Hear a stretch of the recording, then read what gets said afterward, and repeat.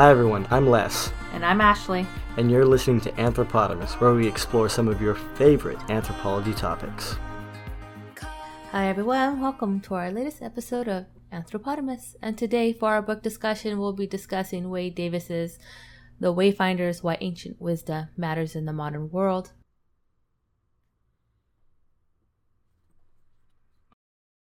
Dr. Davis is a professor at the University of British Columbia.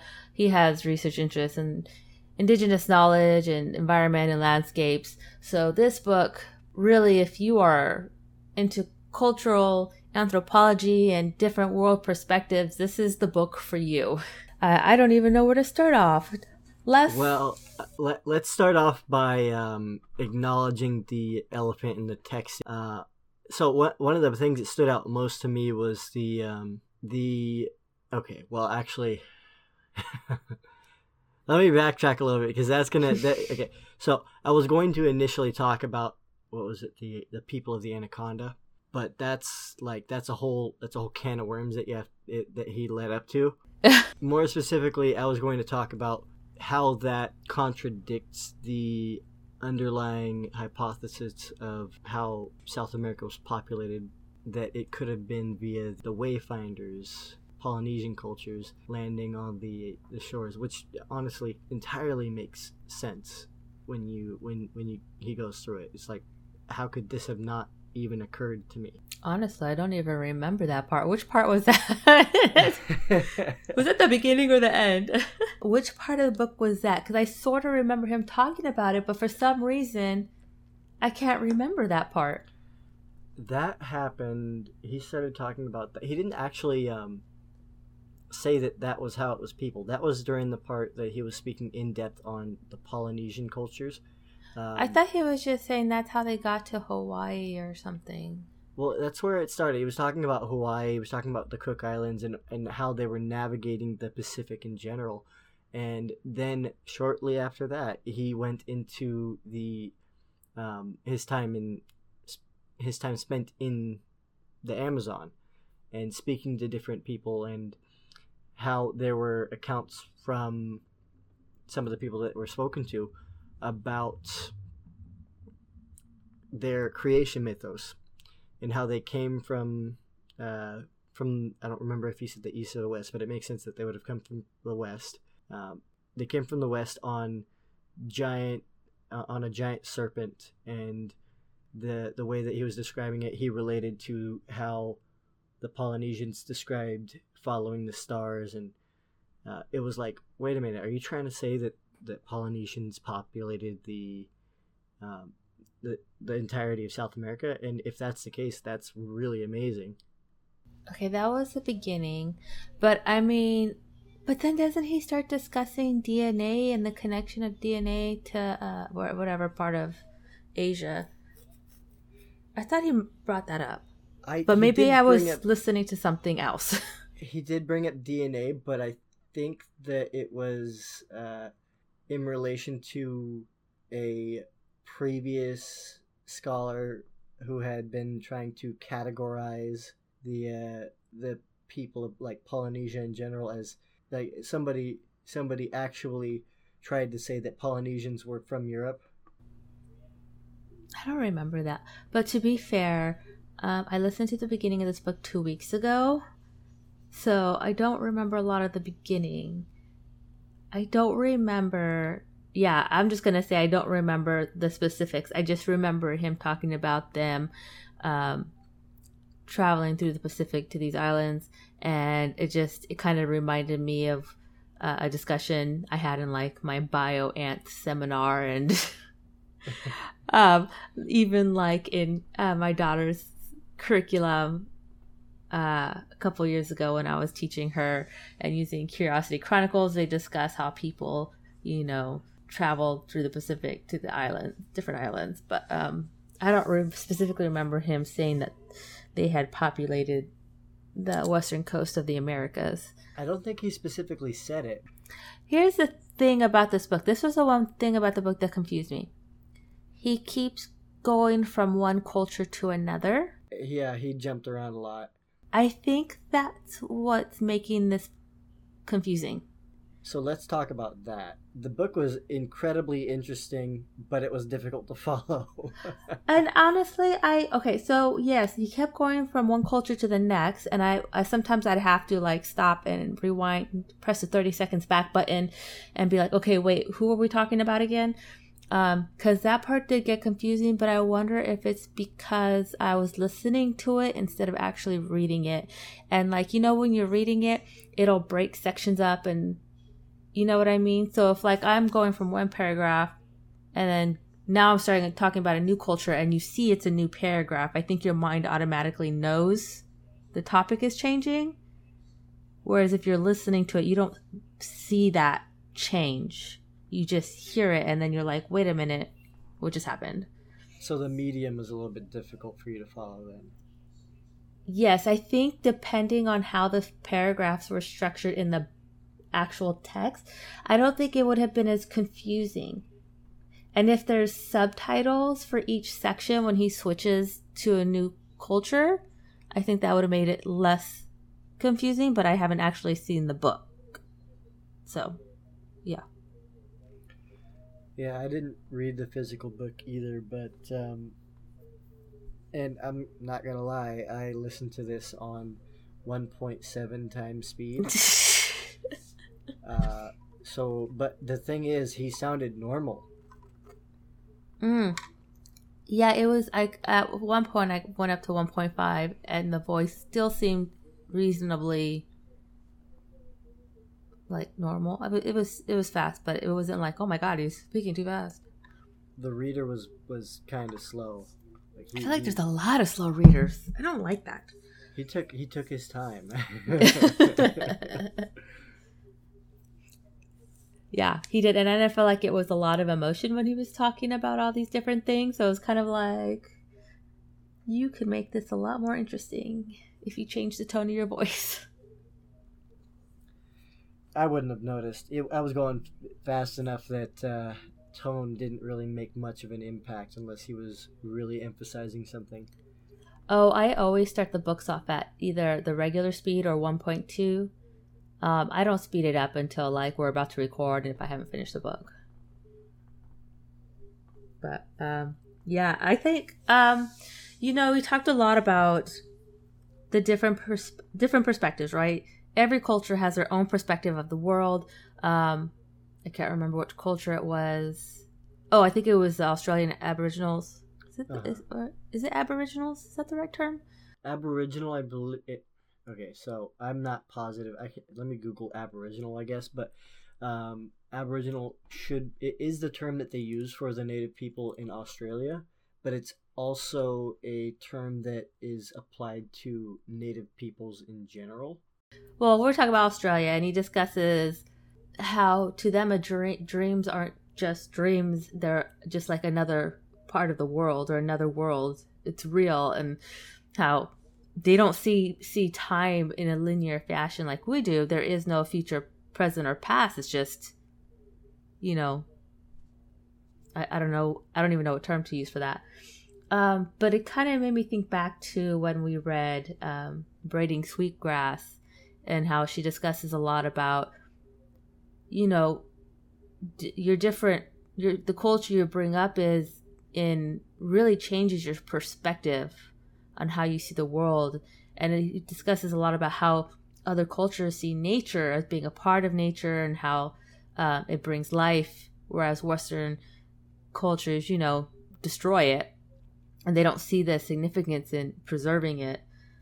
But it really made me think back to, braiding sweetgrass and how a lot of these cultures have similarities in how they perceive nature and life. And, but yeah, that was just a connection I made to our past reading. Yeah, I was thinking something similar. I didn't actually think of braiding sweetgrass, but I was thinking something similar when he was like juxtaposing the way modern society views life versus the way a lot of these other cultures are viewing it. Like specifically, we can talk about the way he was talking about Buddhism and Buddhism's philosophy. Like what he was trying to say is that the main difference between like modernity, I think is the term that he used, like modern society versus these other societies, is we tend to sacrifice our spiritualism is not the right word, but our introspection in favor of like industrialism.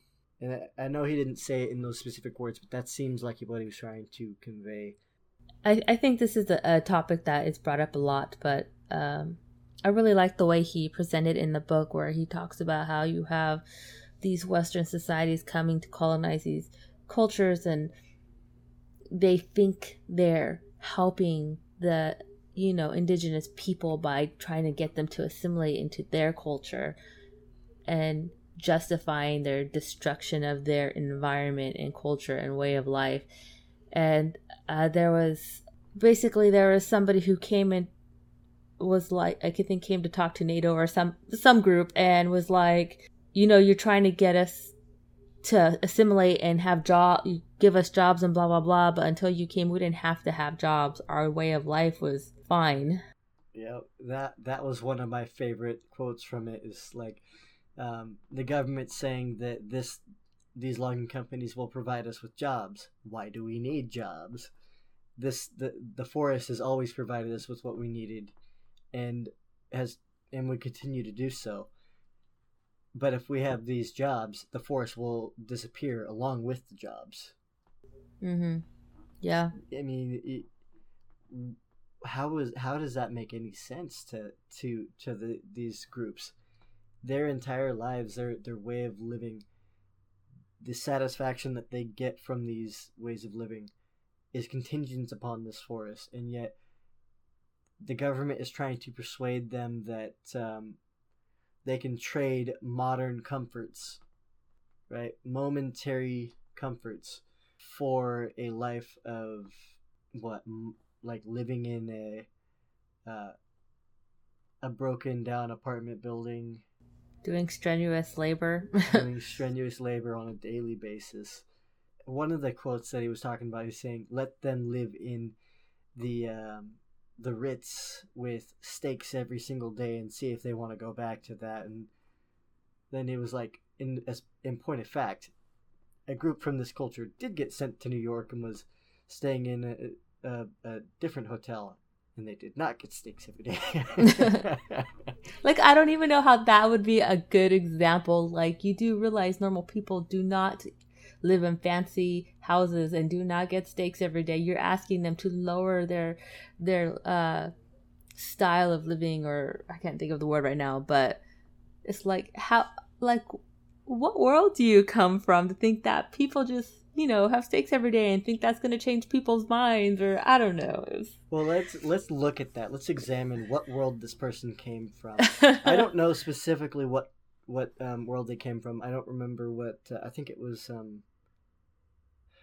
I don't want to go into it because I don't want to misquote it, but they clearly come from a modern society. Yeah. Mm-hmm. The majority of modern society, if you're living above the poverty line, is going to be in some kind of rented domicile, right? So you've got apartments, you've got maybe a rented house or some other thing like that, right? And that's where the majority of your income goes.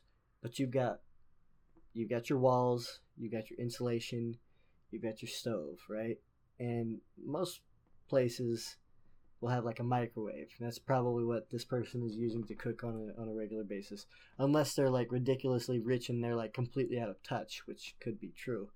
But from what I can tell, in their mind, that statement makes me think that in their mind,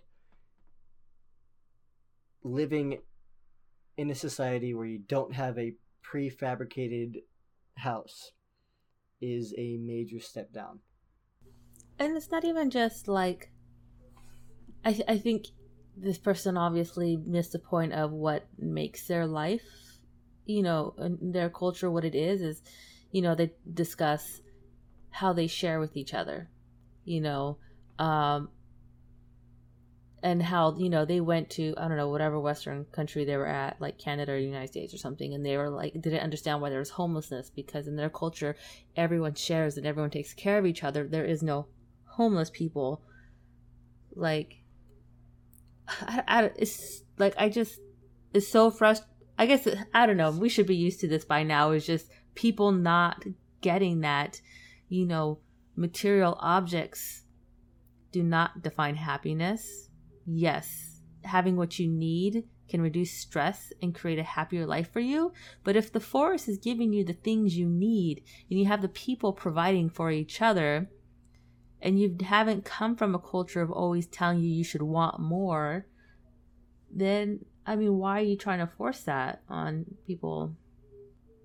I remember him talking about, Amazon women and that guy who supposedly found these Amazon women and told this like whole myth about it.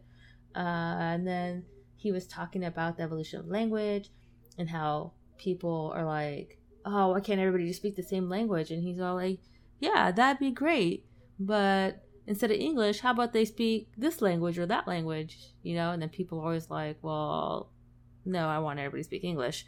They talked a lot about the erasure of these tribal cultures, these other cultures, in favor of the homogenizing modernity group.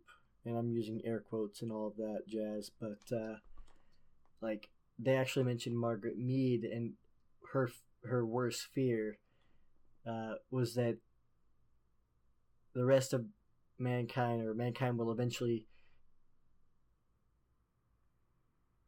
transform into this single homogenized group, and nothing special will ever come from anywhere else because we're all the same. Yeah. It really just boiled down to, how you have all these cultures that have all these different unique perspectives of the world and time and space.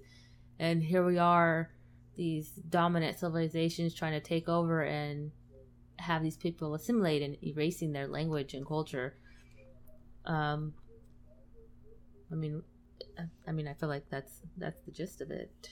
Well, okay, so something positive. Let's end on a positive note. And I'm just gonna say my favorite part of the book was when he was talking about specifically the Wayfinders and how they were able to navigate the seas and be able to find all these islands long before European sailors, and the fact that Europeans couldn't fathom that this group had built all these different societies and all these different islands. They had to somehow be attributed to some mythical society on this other continent that didn't even exist. The hubris involved in that is amazing. The ingenuity that it would have taken for these people to figure out how to navigate across the vastness of the ocean with nothing more than a few people and somebody who knew what stars to look for. That's just, it's incredible. And I feel like that's kind of like, and I feel like history kind of repeats itself in that way, where you have, Westerners coming into these cultures and they see certain advancements and they're like, oh, these people couldn't have done this. It had to be some other white people that came before us. And it's like, how many times have we heard this story? Yeah. I think when you say history repeats itself, you mean to say Westerners repeat themselves. Yeah, exactly. Yeah. It's a common story, and for what it's worth, being somebody who is of European descent, the ingenuity that Europeans had is also amazing. It's just very, very different. And they definitely thought of themselves as the only people who did anything worthwhile, which was, realistically, their downfall. They're our detriment, really. It's to our detriment, because once you start believing that you're the only one that matters, or your thoughts are the only things that matter, you stop inviting new curiosities. You stop looking at the world in new ways, and eventually you stop you stop being so ingenuitive, if that's even a word. I get what you're saying. Yeah. I don't know. It's just one of those things where it's like you're closing the door to other possibilities. Exactly, that. Man, I don't really have much else to say. I mean, I did have something to say, and then I forgot what I was gonna say, and now I can't remember. But there are a lot of the book has a lot of great examples of different cultures around the world. The one about, was it the Tibetan monks? Oh my God, that one about the Tibetan monks, and then how they're like all they do is like sleep 3 hours a night and only have like a bowl of noodles and a ball of rice or something. And then they go through this period of like no sleeping or eating for 9 days while they meditate. And like, there are so few people who have ever actually been able to succeed at that. I was like, I didn't even know this was a thing. Why haven't I heard of this before? Yeah, I'm not gonna lie. That's not the way that I would choose to live. But I wouldn't either, but man, those guys got like some, like, to be able to do that. And for those who actually make it through that 9 days, like, wow, like you have like a strong, not only body to be able to handle that, but like, you know, mental strength to be able to like push yourself through that. Yeah, even if I wouldn't choose to live that way, if that's the way that they want to live and that's what's going to cause them to, I mean, really, what does it matter how they live if it makes them happy, if that's their version of success and it's not hurting anybody. There you go. I mean, there are some things out there that people do that definitely do hurt people that we accept. Mm-hmm. And I'm not going to get into anything in specific, but there are cultural practices out there that are completely normalized that cause individuals lifelong harm. Mm-hmm. And we let that go. Why can't we just let somebody spend their time in peace? Well, I think that's more than what I have to say. I think that's a good ending. All right. Well, thank you everybody for listening to our latest episode. We were discussing the Wayfinders, why ancient wisdom matters in the modern world. Don't forget to check us out on Instagram or Twitter at Anthropotamus, or at our website, www.anthropotamus.com. We will soon be having all our podcasts up on YouTube as well. Thank you. Until next time, bye. Thank you all for listening. Distribution of Anthropotamus is in collaboration with the American Anthropological Association. Please continue to follow us on Instagram and Twitter at Anthropotamus for our latest episodes, show notes, and book discussion schedule.